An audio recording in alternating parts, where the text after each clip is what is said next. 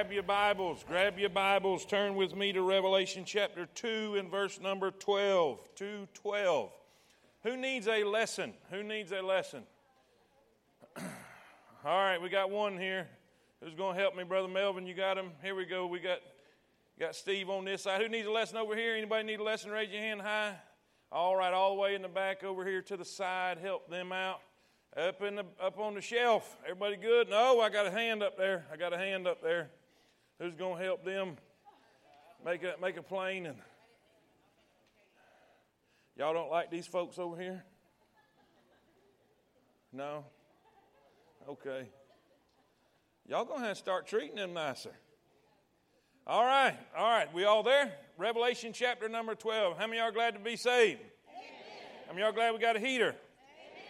I am tickled to death to see y'all tonight. On a night like tonight, it is a miracle to have a crowd in a Baptist church. Say amen. Amen. That means you came hungry and you want God to feed you. Guess what? We got a buffet tonight. We got a lot of stuff. Now, it don't look like on your outline, it don't look like that there's a lot of stuff on there, but your one page is my 5 pages, okay? So I didn't put all the information underneath it because I didn't want to use 5 million sheets of paper when I passed them out. So you've got the outline, and I'm going to give you the information under it. That way you can write down whatever you want to write down, and then we can go from there. If that makes sense, say amen. All right, Revelation chapter number 2. Do we have anybody here, just out of curiosity, do we have anybody here for the very first time? Anybody here for the very first time on Wednesday night? Okay, we've got one. All right. That means I got to go through my speech again. And I am tickled to death that you're here. Amen. Can we let all our first-timers know we're glad they're here tonight? Awesome. I mean, on a cold, wet night, too. That is great. Amen. Here's what we're doing on Wednesday night. We're taking it slowly, verse by verse, through the book of Revelation. And tonight, we happen to be in the third letter to the 7 churches in Asia. And if you haven't caught up with the last few weeks, I'd encourage you to go back on our website and catch these letters up. These are 7 letters that were given to the Apostle John on the Isle of Patmos to encourage the church there in Pergamos, which we're going to be on tonight, but also to give us encouragement for what we're going to go through here today. Now, how many of y'all would agree that there are churches that are compromising today? That's what we're talking about here in this letter. So, as you see, it's going to be encouragement for us all. So, let's start in verse number 12. Verse number 12. And to the angel of the church in Pergamos write, These things saith he that hath the sharp sword with 2 edges. I know thy works, and where thou dwellest, even where Satan's seat is. And thou holdest fast my name, and hast not denied my faith. Even in those days wherein Antipas was my faithful martyr, who was slain among you where Satan dwelleth. But I have a few things against thee, because thou hast there them that hold the doctrine of Balaam, who taught Balak to cast a stumbling block before the children of Israel, to eat things sacrificed unto idols, and to commit fornication. So hast thou also them that hold the doctrine of the Nicolaitans, which thing I hate. Repent, or else I will come unto thee quickly, and will fight against them with the sword of my mouth. He that hath an ear, let him hear what the Spirit saith unto the churches. To him that overcometh will I give to eat of the hidden manna, and will give him a white stone, and in that stone a new name written, which no man knoweth, saving he that receiveth. Let's pray. Lord, thank you so much for the privilege and the honor it is to be here tonight. It is such a cool deal to see this crowd. Lord, in a messy night, a cold, rainy night, they've come out, and Lord, they're here to study. They're here to learn. They're here to grow and to hear from you. Lord, please don't let them be disappointed. Don't let them leave here without being totally, completely full from eating from the bread of life tonight. I pray that your perfect will be done. Speak through me. Use the things we've studied. Lord, I pray that all this information will be a blessing to those that are here. Lord, this is a challenging message too, convicting. And I pray that you'll do that very thing tonight. Bless all those that are here. Give them a special blessing for coming tonight. And Lord, we'll thank you for it. In Jesus' name we pray. And all God's people said, amen. You may be seated. You may be seated. As we take through this particular letter, let me remind you again of how this format is, how each one of these letters and the format that John used as he wrote these, he always started out with who the letter was from. And when we finish a letter, we always finish it with, sincerely whoever at the end. But they always did it at the beginning. They would say who it's from at the beginning. And if you'll remember, John recorded in chapter number 1 the description of the Lord Jesus Christ. How many of y'all remember that? The description, the vision of the resurrected Lord, all of the different things, the eyes of fire, the feet like brass, the sharp sword that come out of his mouth, all of the descriptions again, he that was dead and is alive again, all of that's in chapter number 1. Well, in each letter, he uses a different description of himself given in chapter 1 to address the particular church he was writing to. And what was the purpose of that? Whatever the problem that they had, his description of himself was the answer to that problem. If that makes sense, say amen. In other words, for instance, last week, or the week before last, we studied that the church of Smyrna was going through great persecution. They were being killed for their faith. So they were fearful and they were going through difficulty. And he said, I am he that was dead and is alive forevermore. In other words, don't be afraid of death. Don't be afraid of the persecution. I've been there, done that, and I can bring you through it. Say amen.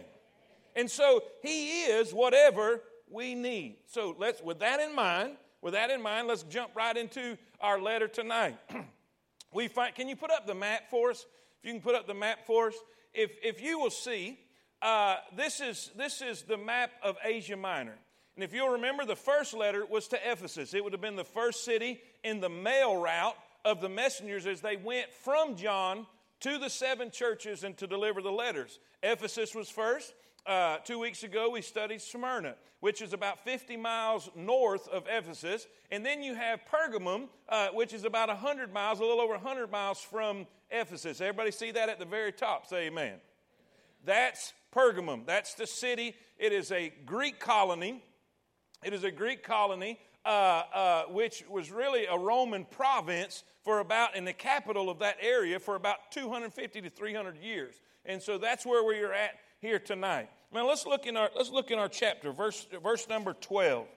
And to the angel of the church in Pergamos write, these things saith he which hath the sharp sword with 2 edges. So let's look, number 1, at the author. Let's look at the author. First, he appeared as a warrior. Write that down. He appeared as a warrior. He says, this is the one that writes, the one who hath a sharp sword with 2 edges. Now, if you will turn with me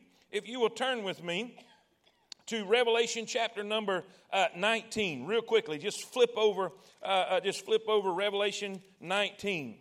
Now we know this is Jesus speaking. Say amen. We know this is Jesus speaking. He is writing to these particular churches, individual churches, and we know that it's the Lord Jesus Christ speaking. Now look in Revelation 19 in verse number 11. This is when Jesus comes back at the end of the tribulation period to rule and reign on this earth, all right? 19 verse 11. When you get there, say amen. It says this, and I saw heaven open, and behold, a white horse, and he that sat upon him was called Faithful and True. Now watch what he's coming to do. Watch what he's coming to do. And in righteousness he doth judge and make war. All right? So I want you to keep in your head, he's coming to judge. He's coming with judgment, right? This means yes. This means no, right? We just read it, all right? Amen? Now look in verse 15. Look in verse 15. And out of his mouth goeth a sharp sword, that with it he should smite the nations. Now watch this. Here's what I want you to get. In the church of Ephesus, he approaches them and he addresses them really with encouragement. In the church of Smyrna, he really addresses them with encouragement. In other words, he's coming to them to be a blessing. He's coming to them to encourage them and to help them. But we find a different situation in this letter. This letter, he's approaching and addressing them in a way of judgment.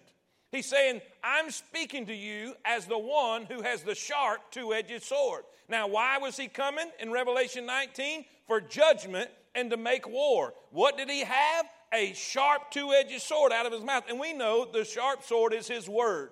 He's going to conquer with his word. He's coming, but he's coming as a warrior. As the church of Smyrna, the persecuted church, he was addressing them as a resurrected Savior. But here in Pergamos, it's totally different. He's coming as a warrior. He says, I will fight against them with the sword of my mouth. What's he saying? I'm coming to judge. There's some major problems. There's some major problems in this church. Major issues going on. So the author is coming as a judge. He appears as a warrior, the one with a sharp sword with two edges. He's armed with the word. Write that down. B. He's armed with the word. Hebrews 4:10. Hebrews 4:10. For the word of God is quick and powerful. And by the way, quick means alive. It means alive. Y'all know the quick when you bite down into the quick of your fingernail? Are y'all with me? Or you clip your fingernails and it goes into the quick and you say hallelujah. Now why do you do that? Because it's alive, amen? There's nerve ending there. It's alive. That's what it means. It's quick. The word of God is alive. It's powerful. It's sharper than any two-edged sword. Listen, it's two-edged. The Old Testament, New Testament, it cuts coming and it cuts going. Say amen. Yes, he's armed with the word. It says Ephesians 6:16, take the helmet of salvation and the sword of the Spirit, which is the word of God. Amen. Church, say amen. So we see the author. You see, now before we go on to number 2, can everybody see that Jesus is approaching this group, this particular congregation, in a different way than he did Ephesus and Smyrna? Can everybody see that? I'm coming as a judge. I'm not coming to put a pat on your back. I'm coming as a judge. This is a serious situation. This is a serious problem that we're going to have to deal with. Serious enough that he says, I'm going to start cutting with a sword. Okay, number 2. I want you to see the atmosphere. Look what he says. The atmosphere. Verse 13.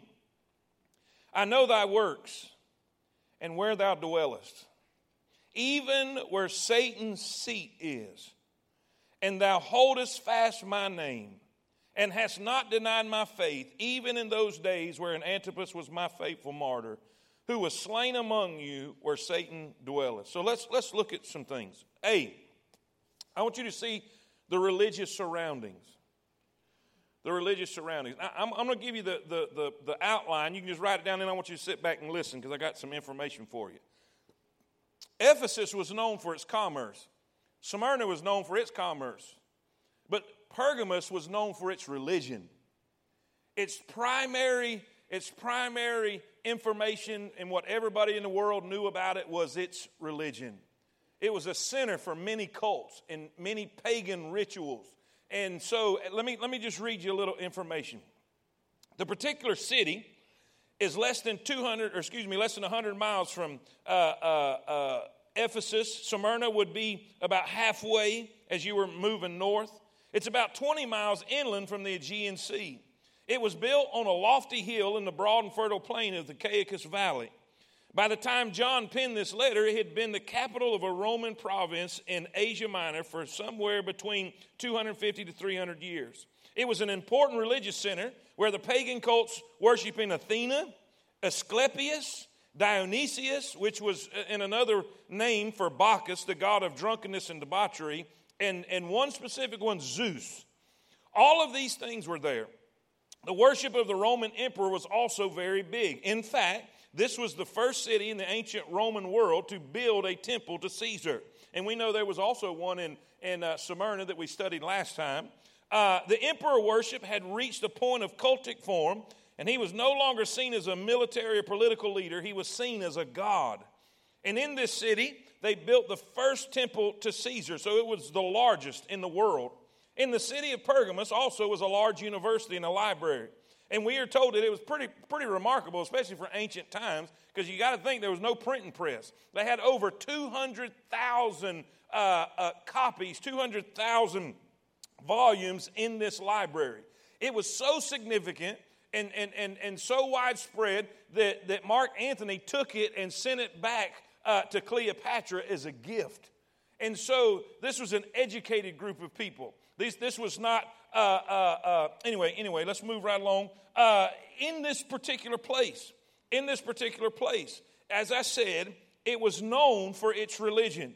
Then, B, write this down. We see the ruling of Satan. Not only the religious surroundings, but the ruling of Satan. Look what he calls it in verse 13. He says, I know where thou dwellest, even where Satan's seat is. And the word seat there means throne. It's the word that means throne. So he is saying, I know that you're in a place where Satan dwelleth. You're in a place where Satan's throne is. And God is saying that Satan, he set up his base of operations right here in Pergamos. Now, I know what some of you are thinking. Well, I thought the devil was in hell. Wrong. He is the prince of the power of the air.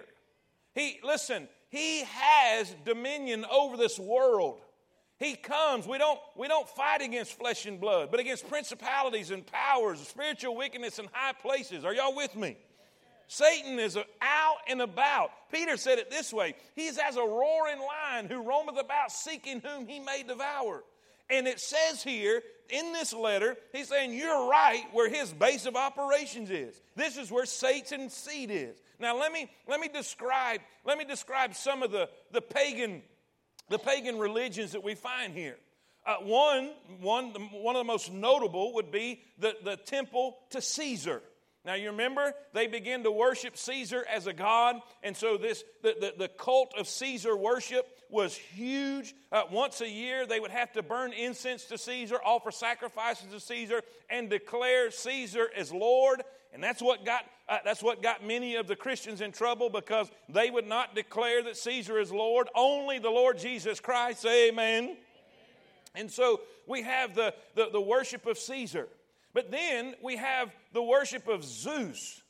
Zeus was supposedly the head of the pantheon. He was supposedly the god of all gods, the greatest of all gods, and they had an altar to Zeus on the Acropolis here in Pergamos, which is the highest place in Pergamos, that looked like a throne. It was built, and I've got a picture of it. If you can put that picture. This is a reconstruction. This is a reconstruction of the altar of Zeus in a museum in Berlin.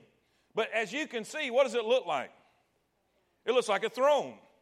I mean, it looks like a huge throne, and they would burn incense and worship Zeus here at this altar. Now, is this what he was referencing? Is this what John was referencing when he said the seat or the throne of Satan?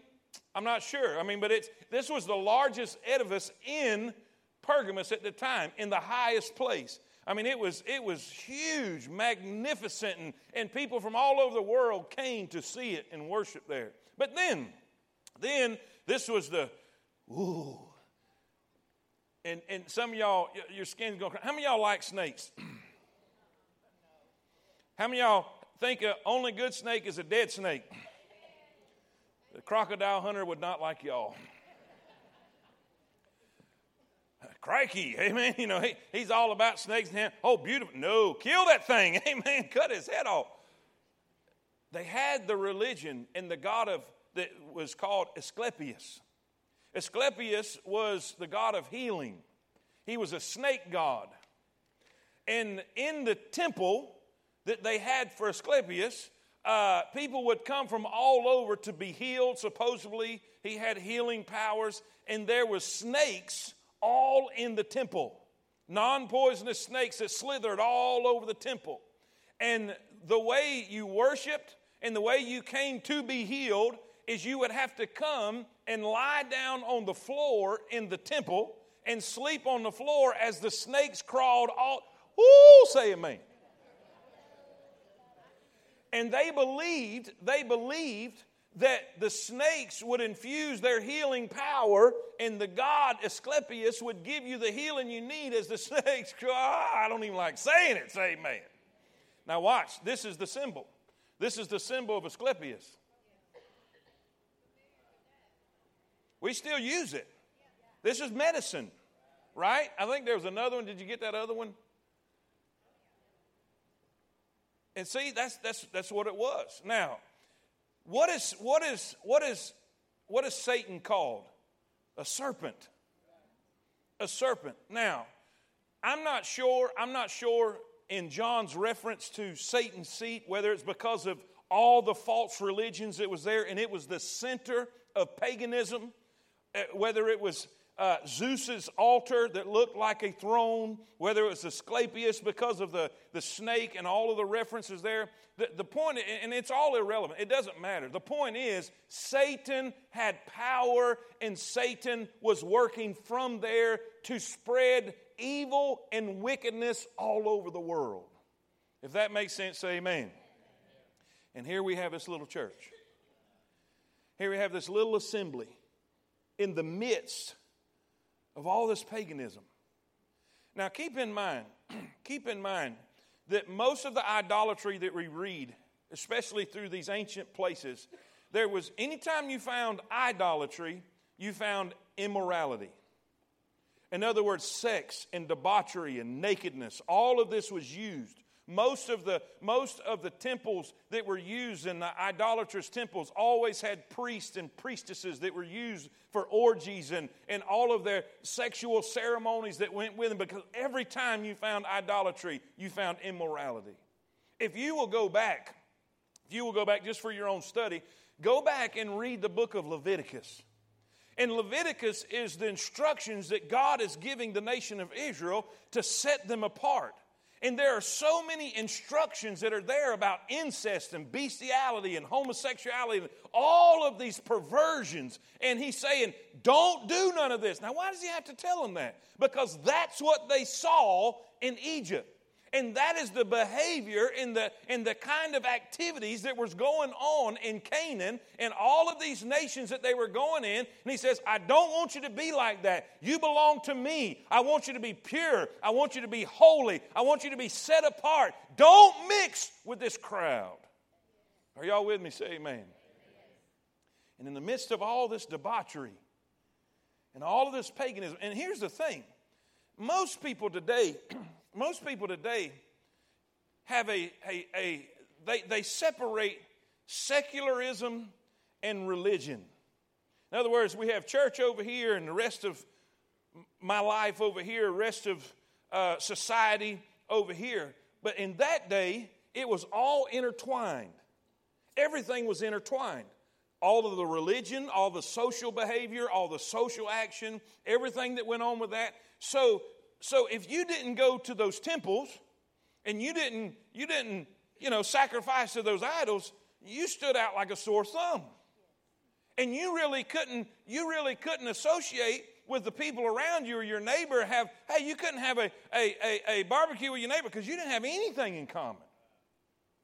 Because if you stood for the Lord, you couldn't do all that stuff. And so that's what took place. He said, I know where you dwell. Not only do look at the next point. Look at the next point. Their approval. Look in verse 13. He said, I know thy works, I know where thou dwellest, even where Satan's seat is. And thou holdest fast my name and hast not denied my faith. You see that? In the midst of all of that debauchery, they stood firm. They would not deny Christ. Even at the risk of the safety of their own lives, they would not deny the Lord Jesus Christ. They would not deny the gospel. They would not deny that faith in the Lord Jesus Christ, were saved by grace through faith. They stood firm in the midst of all that wickedness. And man, he's proud of them. He said, you didn't deny my faith. To the point that he brings up a martyr. He brings up the name of a martyr whose name was Antipas. Antipas, some people, some writers and some scholars believe that he was the pastor of the church here in Pergamos. All right? He was arrested. He was arrested and killed for his faith.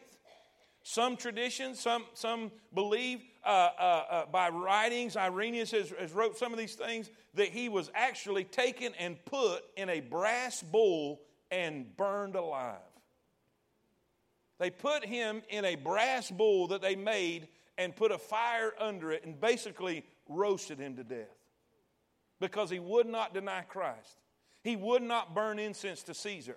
He would not offer sacrifices. He was faithful unto death. And this is who Jesus is addressing. He says, you're not denying my name. You're not denying my faith. Even in the midst of all of this debauchery, all of this dangerous atmosphere, you have stayed faithful. Say amen. Two things I want you to write down. There was a firm conviction. A firm conviction. And a faithful confession.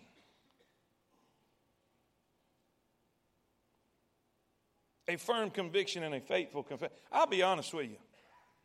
I'm afraid if many modern day Christians lived in those times and that days, they'd be in a mess. I mean, we don't even want to get out in the rain. Much less risk being roasted in a brass bull. Where has the commitment gone? Where has the steadfast faith gone? The hell or high water attitude that no matter what, I'm going to be faithful to Christ. Now, y'all got to agree with me. Come on, guys. But they were. And they stood. And they didn't deny the faith. You say, well, man, that sounds pretty good. Why in the world has he got to coming with a sword? And why is he so serious? And why are we talking about judgment? Well, we're going to see the admonition in the next verse. What is the problem?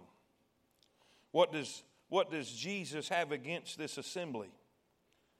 Look in verse number 14. Verse 14. But I have a few things against thee, because thou hast there them that hold the doctrine of Balaam, who taught Balak to cast a stumbling block before the children of Israel, to eat these things sacrificed unto idols, and to commit fornication. So hast thou also them that hold the doctrine of the Nicolaitans, which thing I hate. Now let me read just a little bit, and then I'll give you what I want you to write down. He says, this is what I have against you. You have these people who believe these false things, and you're allowing it. You're not dealing with it. You're allowing them to feel comfortable. I have a few things against you, because you have there some who are holding the teaching of Balaam, and I'm going to explain that in just a minute. Your responsibility, you're not putting them out of the church. You're not dealing with it. It was a question of their denying the Lord's name. Nope, they didn't do that. It wasn't a question of them denying the faith. They wouldn't do that. It was a question of being soft and tolerant to sin. There are some in the church there who wed the world and brought compromise into the church, and they were allowing them to feel comfortable.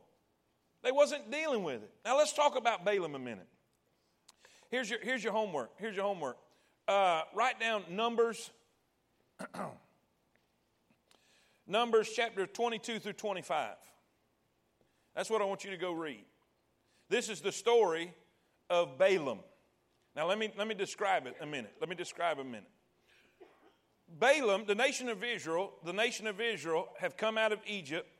They're getting close to the Jordan River, where they're going to cross over and right at Jericho and conquer and go into the promised land. And there is a king by the name of Balak. All right, say that with me. King Balak. And he was here, and he's seeing everything that the nation of Israel's doing. Israel's conquering everybody they come against. I mean, they're destroying all of the enemy. They're destroying all of the nations that they're coming against. When they come out to fight to try to stop Israel, God has given them victory. God has given them the ability to defeat their enemies. And so Balak says, oh, we got to do something about this. We got to do something about this. I need to get somebody to curse them, because there's something supernatural on their side. So obviously this is a spiritual issue. So I'm going to get somebody to curse them. And so he hires the prophet Balaam. Now Balaam, he is basically a prostitute for hire, a prostitute prophet who would do whatever for money. And so as you read through this, Balak, he hires Balaam. Now as you're reading it, it's going to look like that Balaam he's not for all of this, and he doesn't want to do this. But that's just not necessarily true, because as we know later on, you'll read a verse that says that Balaam is the one that gave him the counsel to do what eventually ended up tripping the nation of Israel anyway, and I'll talk about that. So he was all in the deal. He was after the money. He wanted the fame. He wanted the fortune. He wanted to get what Balak was offering. So he goes and he tries to curse Israel. But how many of y'all know that Israel had a God that was more powerful than Balaam? Amen. And when Balaam tried to curse Israel, instead of a curse coming out of his mouth, a blessing come out of his mouth. And Balak says, what are you doing? I hired you to curse them. He says, let's try it again. So he took him to another place. He took him to another spot and said, look at him. Look at him, curse him. So they set up 7 altars and 7 oxen and set these sacrifices. And so he gets ready to curse the nation of Israel. And when he went to curse them, blessings come out. 3 times. 3 times. Listen, you're not going to defeat God. 3 times he tried to curse Israel. And 3 times he ended up blessing them. Even the 3rd time, he brought up Christ and the ultimate king that would come one day. I mean, this man prophesying, amen? And so, in all of that, he realized this ain't going to work. Cursing them is not going to work. God's not going to let me curse them. So he come up with an ingenious plan. He figured out, I won't be able to curse them. Let's corrupt them. So he gave counsel to Balak. And he said, here's what you need to do. The only way we can get them to fall is for them to anger their God. And get women to go in and seduce the men of Israel and cause them to intermarry with the Moabite women. And listen, bring them in and mingle with them. And seduce them and cause them to intermarry, because if you can get them to intermarry, you're going to see that then you can pull them into idolatry. And guess what? It worked. It worked. And because of it, God was angry. And many died because of it. Now what is John talking about right here? What is Jesus saying? He says, you've got some in the church that are mixing, and they're bringing the world into the church. The church is supposed to be separated. The church is not supposed to be like the world. The church is supposed to be different. Are y'all with me? We are living in a day when the world is getting churchy and the church is getting worldly. And he says this is not to be. So what was happening? What was happening? You have this assembly. You have this assembly of believers who were faithful and who stood for the faith, who would not deny Christ, who risked their life for the gospel's sake. And in that, you find that also you have a group of people that started coming into the church with them that were still going to the temples, still going to the festivals, still going to these feasts and ceremonies where there was wickedness and sexual immorality and all of these things, and yet coming to church and singing, "Oh, how I love Jesus." Now, were they converted? No. But what was happening? The faithful crowd, the ones who stood for the faith, who stood for righteousness, they didn't do anything about it. They just let it be. They allowed immorality and corruption to come in without church discipline and dealing with those who were behaving that way. Nothing has changed in today's society. We're dealing with it today. Not only that, but look what he says in verse, let's see. Where did I stop? 15. Okay, there we go. So hast thou also them that hold the doctrine of the Nicolaitans, which thing I hate. And this was the same. This was a different group, but they had the same result. Now let me read this to you. All right, A, if you're taking notes, write this down. First, there was unwise compromise. Unwise compromise.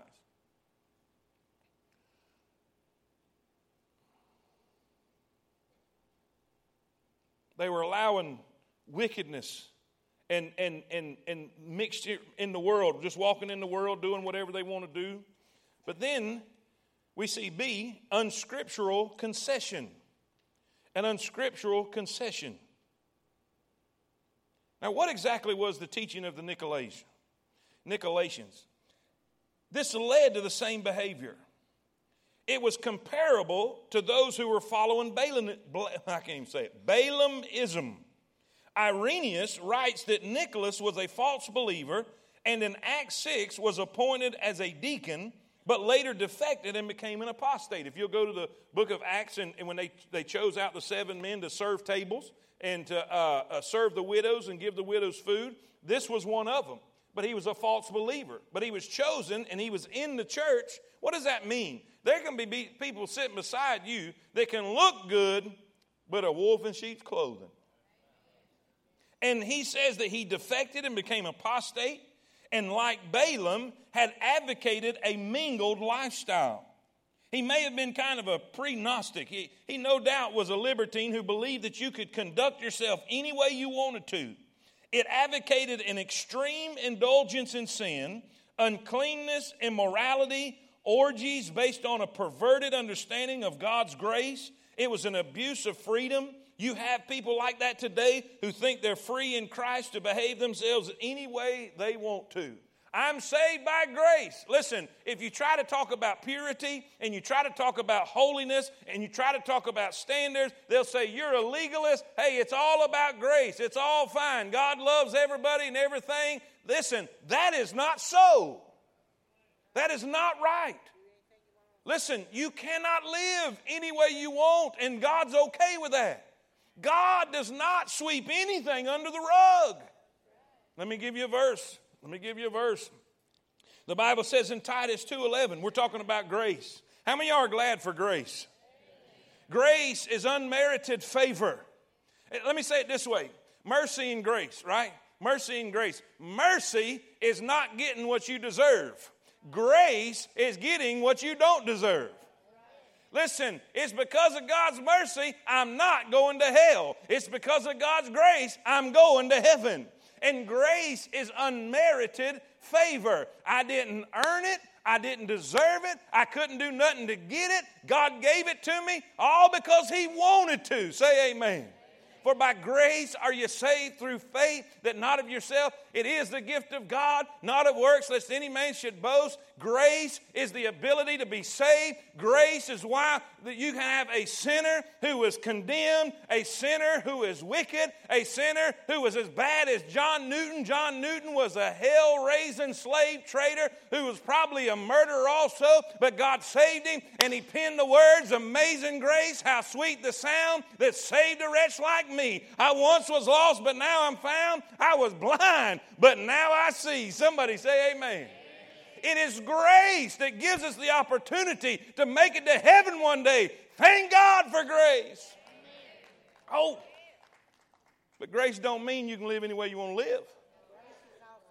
Let me give you a verse. Look what it says. Titus 2:11.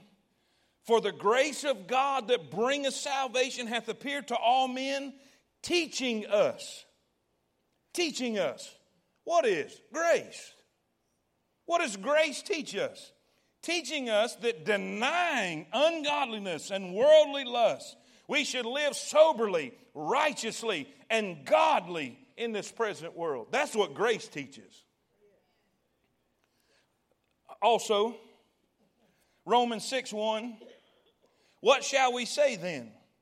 Shall we continue in sin that grace may abound? God forbid. God forbid. How shall we that are dead to sin live any longer therein? Listen, I'm of the persuasion, once saved, always saved. In other words, I believe that my salvation is completely 100% by the grace of God. I can't earn it. He gave it to me. I can't be good enough to get it. Y'all with me? I wasn't good. That's not why I got it. If I can't be good enough to get it, I can't be bad enough to lose it. But that is not a license to sin.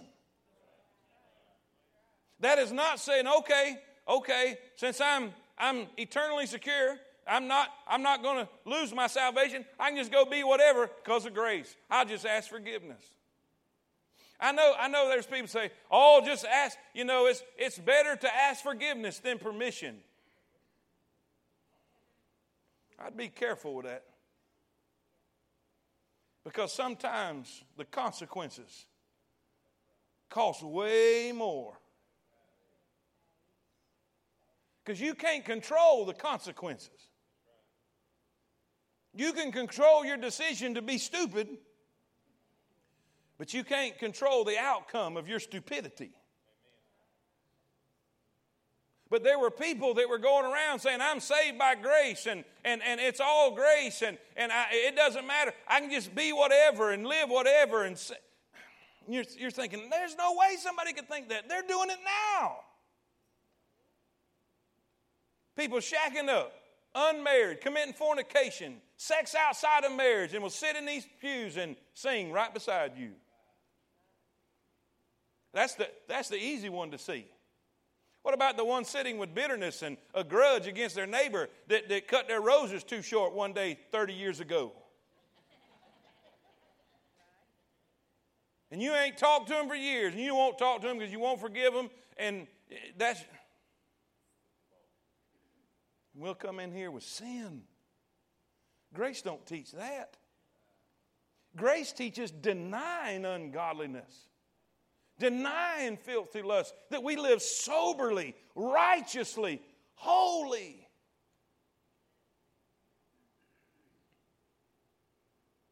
Boy, social media reveals a whole lot about what really people are. I mean, he'll cuss like a sailor in one post and post a Bible verse in the next. Listen, it says these things ought not so to be. How can sweet water and bitter water come out of the same fountain? But they were allowing it. They were allowing a mixture in sin and worldliness. They wasn't doing it. Now think about this. They wasn't going to the festivals. They wasn't going to the ceremonies, and they were not participating in this wickedness. But they were not dealing with the ones who were. What does that mean? That means we have a responsibility not only to stay free from sin, but we have a responsibility to deal with it. We have a responsibility to call it out. It blows my mind. It blows my mind how many times people have gotten angry with me because I had to deal with them about a sin that is so black and so blatant and so obvious, and they get mad. What? You're supposed to love? I do. That's why I'm telling you. But we're living in a world today that if a preacher calls out a sin, it's, oh! That's why he said, I'm coming with a sharp, two-edged sword. And you need to repent. You need to repent. Listen, write this down. Write this down. We see their appeal. Their appeal. 2 words I want you to write down. Repent and remove. When you write that down, turn with me to 1 Corinthians chapter number 5.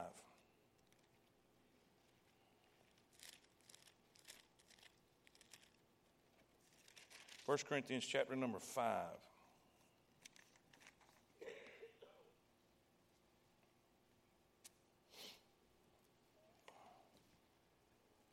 How many of y'all still love me? Yeah. It's going to get worse. Don't clap. Don't clap. I ain't finished yet. You might want to save it. I'm kidding. I'm teasing. Here we find the Apostle Paul writing to the church at Corinth. If you know anything about the church at Corinth, it had issues. I mean, issues. This was a church that was carnal.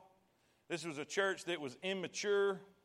This was a church that, I mean, there was fighting going on and squabbling, immorality.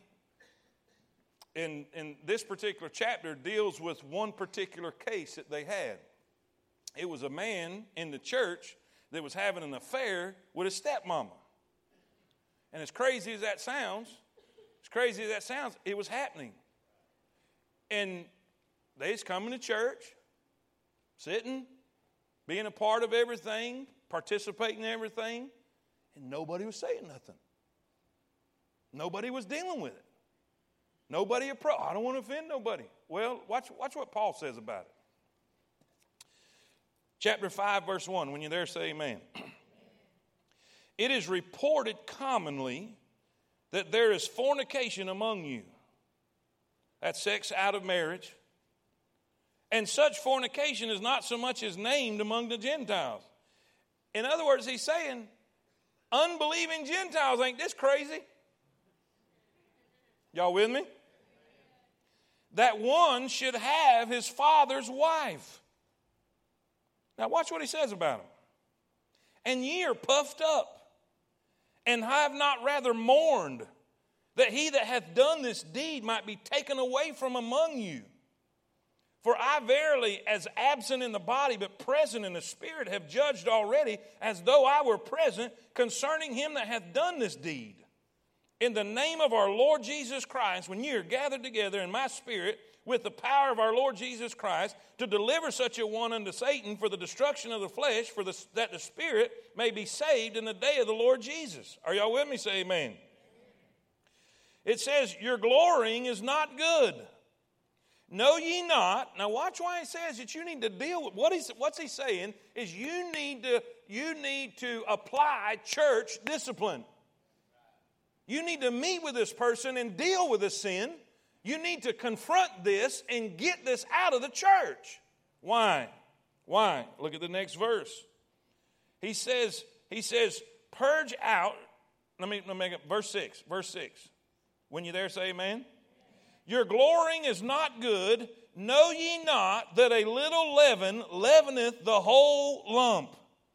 Purge out therefore the old leaven, that ye may be a new lump, as ye are unleavened. For even Christ our Passover is sacrificed for us. What's he saying? That bread, that little leaven, if it stays in there, it's going to make the whole lump leaven. Are y'all with me? Put it in words we're going to use. If you allow a little sin in the church, it's going to spread like a cancer. You cannot allow it. You cannot put up with it. You need to repent and remove it. He's saying you need to do church discipline. Now, I don't think you need to hang everybody from the center court in the center of town, anybody that makes a mistake. I think if it's a private mistake, you handle it privately. If it's a huge public sin, you got to deal with it that way, that all may fear, according to Paul. But you need to deal with it. You cannot just let it go on. You cannot sweep it under the rug. If they are, and I know what you're thinking, well, preacher, you let people come here that's doing bad stuff. Yeah, but they're not members. We have to put a place and an open door. Let all who come. I want drunkards to come. I want homosexuals to come. I want adulterers to come. I want, drug addicts to come. I want people that are unforgiving and have grudges. And I want people that are gossips to come. Say amen. I know they're coming. It doesn't matter who you are. It doesn't matter what sin you have. I want you here. I want you sitting under the preaching of the gospel and the teaching of the gospel, because you're going to hear about a Savior who loves you more than all your fiber of every being. And He will save you. He will change you. He will fix you. He will bless you. But if you are a member of Temple Baptist Church and you claim to be a Christian, then you have a higher standard in this place. And if you name the name of Christ, you need to walk like it. You need to talk like it. You need to dress like it. You need to act like it. You don't need to mix in the world and they can't pull you apart. You need to stand out like a sore thumb because of the way you behave, because of your attitude. They ought to know that you name the name of Christ. We should be separate from the world. Church, say amen. He says, repent. He says, deal with it. And by the way, isn't it a cool thing? If you go read 2 Corinthians, you'll find out they dealt with it. And you know what the dude did? He repented. He made it right. You see God's discipline. I think some parents punish to punish. I think mine whip me just stay in practice sometimes. But do you know God's punishment or God's discipline was never for the sake of punishment? It's always for the sake of correction and restoration. The only reason He dealt with Jonah the way He did is so He could fix him and correct him and get him back. That's why this is so great. This is so great that when you're acting ignorant and you're doing wrong and God disciplines you and God corrects you, it's over when you get right. When you repent and you make things right with God, the discipline's over. Say amen. He got right. And I mean, that church dealt with it in such a way that Paul had to say, chill out. Go read 2 Corinthians. He said, listen, man, this guy, he made things right. If he made things right, don't get on him too much, lest he be overrun and overwhelmed with too much sorrow. Your discipline brought sorrow, and that sorrow brought repentance. Church, say amen. Look here. Watch this. Watch this. Does the Bible not say to come out from among them and be ye separate? It says, what fellowship hath Christ with Belial? What do we have in agreement? What fellowship does light have with darkness?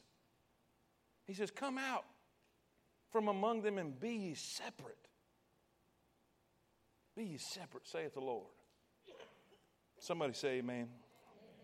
Lastly, I want you to see the award. He says, you need to fix this. Verse 17. He that hath an ear, let him hear what the Spirit saith unto the church. In other words, you to understand, get this. Pay attention, pay attention. To him that overcometh. Now, you'll see this word overcome or overcometh a lot in Revelation. You say, who was that? Who are the overcomers? That's the true believer. That's the ones with true faith. Not a false faith, but a true faith. According to 1 John chapter 5, verse 4 and 5, the overcomer is the one who believes.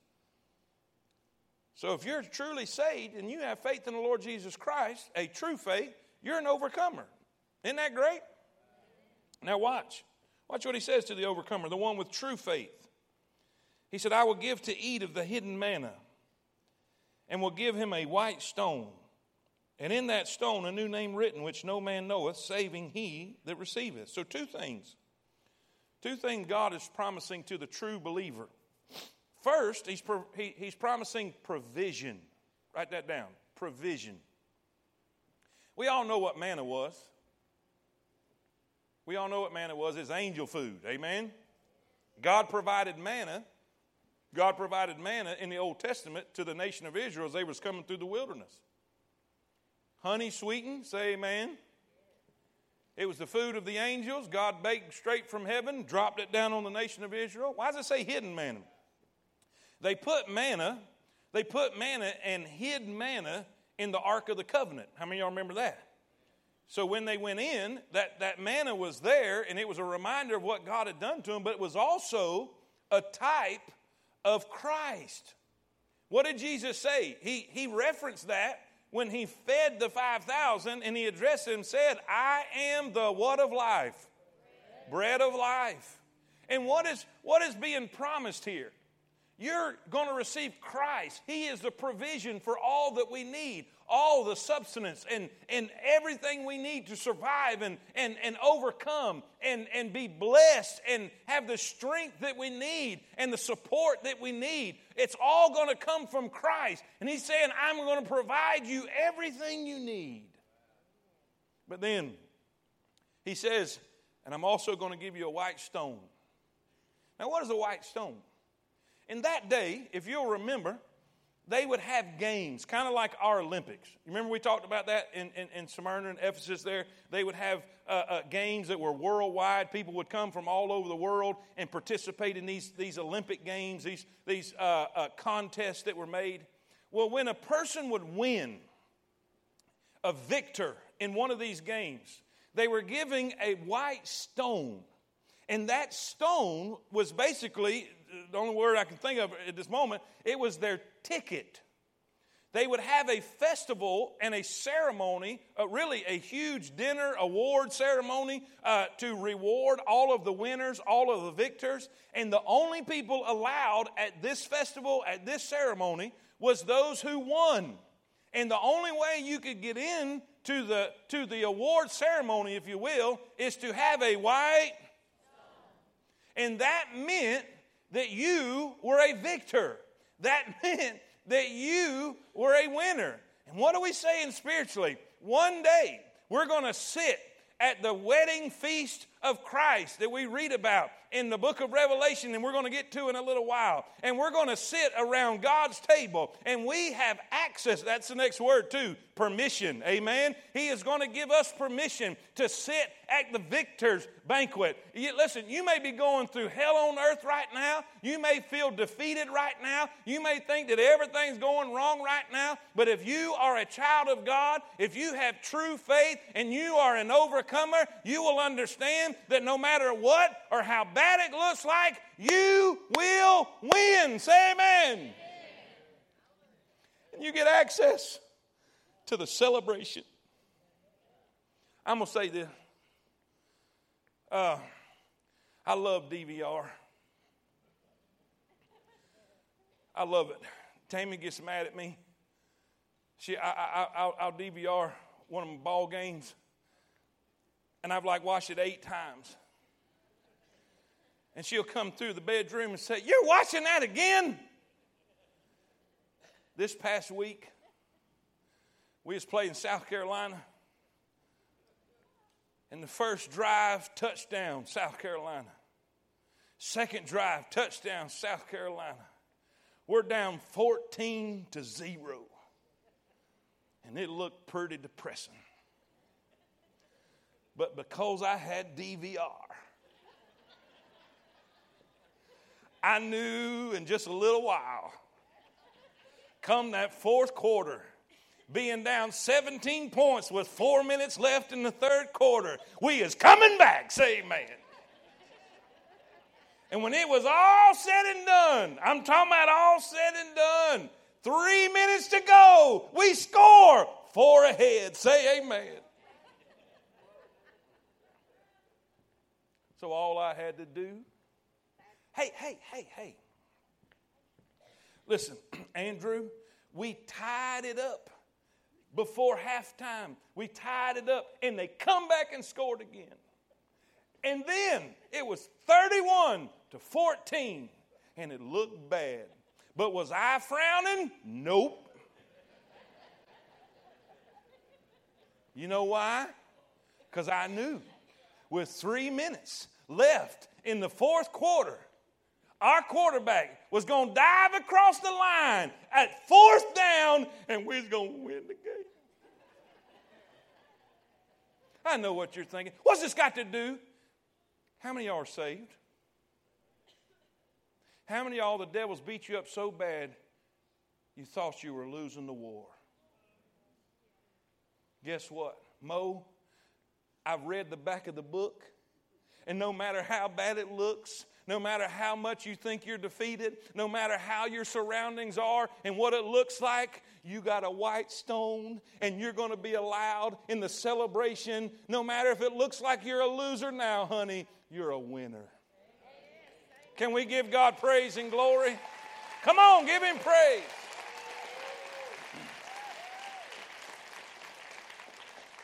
You know what? For all of y'all that stuff's going okay for you right now, that don't mean nothing. But you let all hell break loose in your life. When you get to that place you feel like you can't keep your head above water and you think you're going to suffocate with all that's coming against you, you're going to appreciate what I just said. He said to the overcomer, to the one with genuine faith, I'm going to give you a stone. It's going to have your name on it. A special name too. Nobody's going to know but you and him. Church, say amen. We're over time. I know y'all got spoiled last week.